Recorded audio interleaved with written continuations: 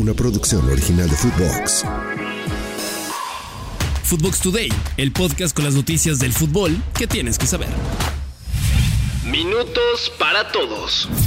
Después de empatar con Australia 2-2, la selección mexicana jugará contra Uzbekistán el día de hoy para cerrar su participación en esta fecha FIFA. El técnico del Tri, Jaime Lozano, dijo que quiere darle minutos a otros jugadores para motivar la competencia en el plantel. Sobre su rival, mencionó que espera un partido bastante duro y que la exigencia debe venir por parte de su selección, no de ellos. Acá algunas palabras de Jimmy. Me queda mucho con los jugadores. Uno mira, cuando se va haciendo mayor, no solamente como futbolista, sino en la vida, creo que parte de esto y lo que te corresponde hacer es dejar un legado y buscar ayudar a los compañeros que algún día estarán donde te toca estar. Como gran referente de la selección, me parece que Héctor lo ha asimilado ese liderazgo, ha asimilado y ha disfrutado mucho esta concentración. Sí, la intención es esa, que jueguen todos, que todos tengan participación.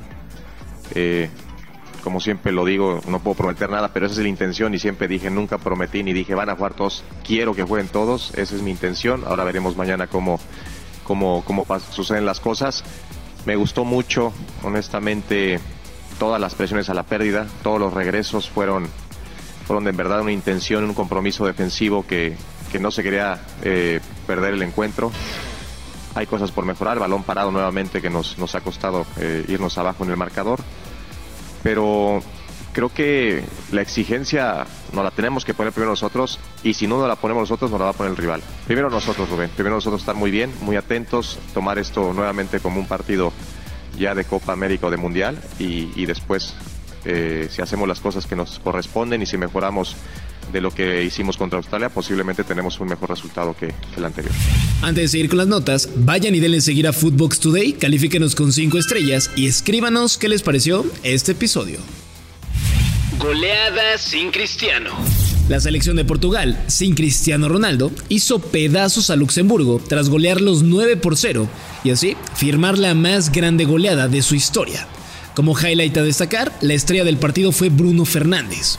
Mr. Champions no pudo estar ya que fue sancionado por acumulación de tarjetas. Los que marcaron en el encuentro fueron Gonzalo Ramos con 2 tantos, Diogo Jota también con doblete, Gonzalo Inacio con otros 2 goles, Bruno Fernández, Ricardo Horta y Joao Félix con una anotación cada uno.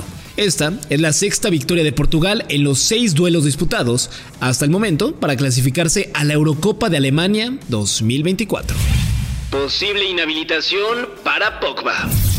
El mediocampista de la Juve fue sometido al control antidopaje en el primer duelo de la Serie A 2023-2024 contra el Udinese. Ese partido acabó 3-0 en favor de la vecchia señora. Pogba no jugó ni un solo minuto en ese duelo, pero hizo el proceso de antidopaje y ahora se dio a conocer que ha dado positivo por restos de testosterona. El ex Manchester United apenas ha jugado 52 minutos esta campaña en Liga tras volver a las canchas después de una larga lesión que lo mantuvo alejado de las mismas por prácticamente todo el año.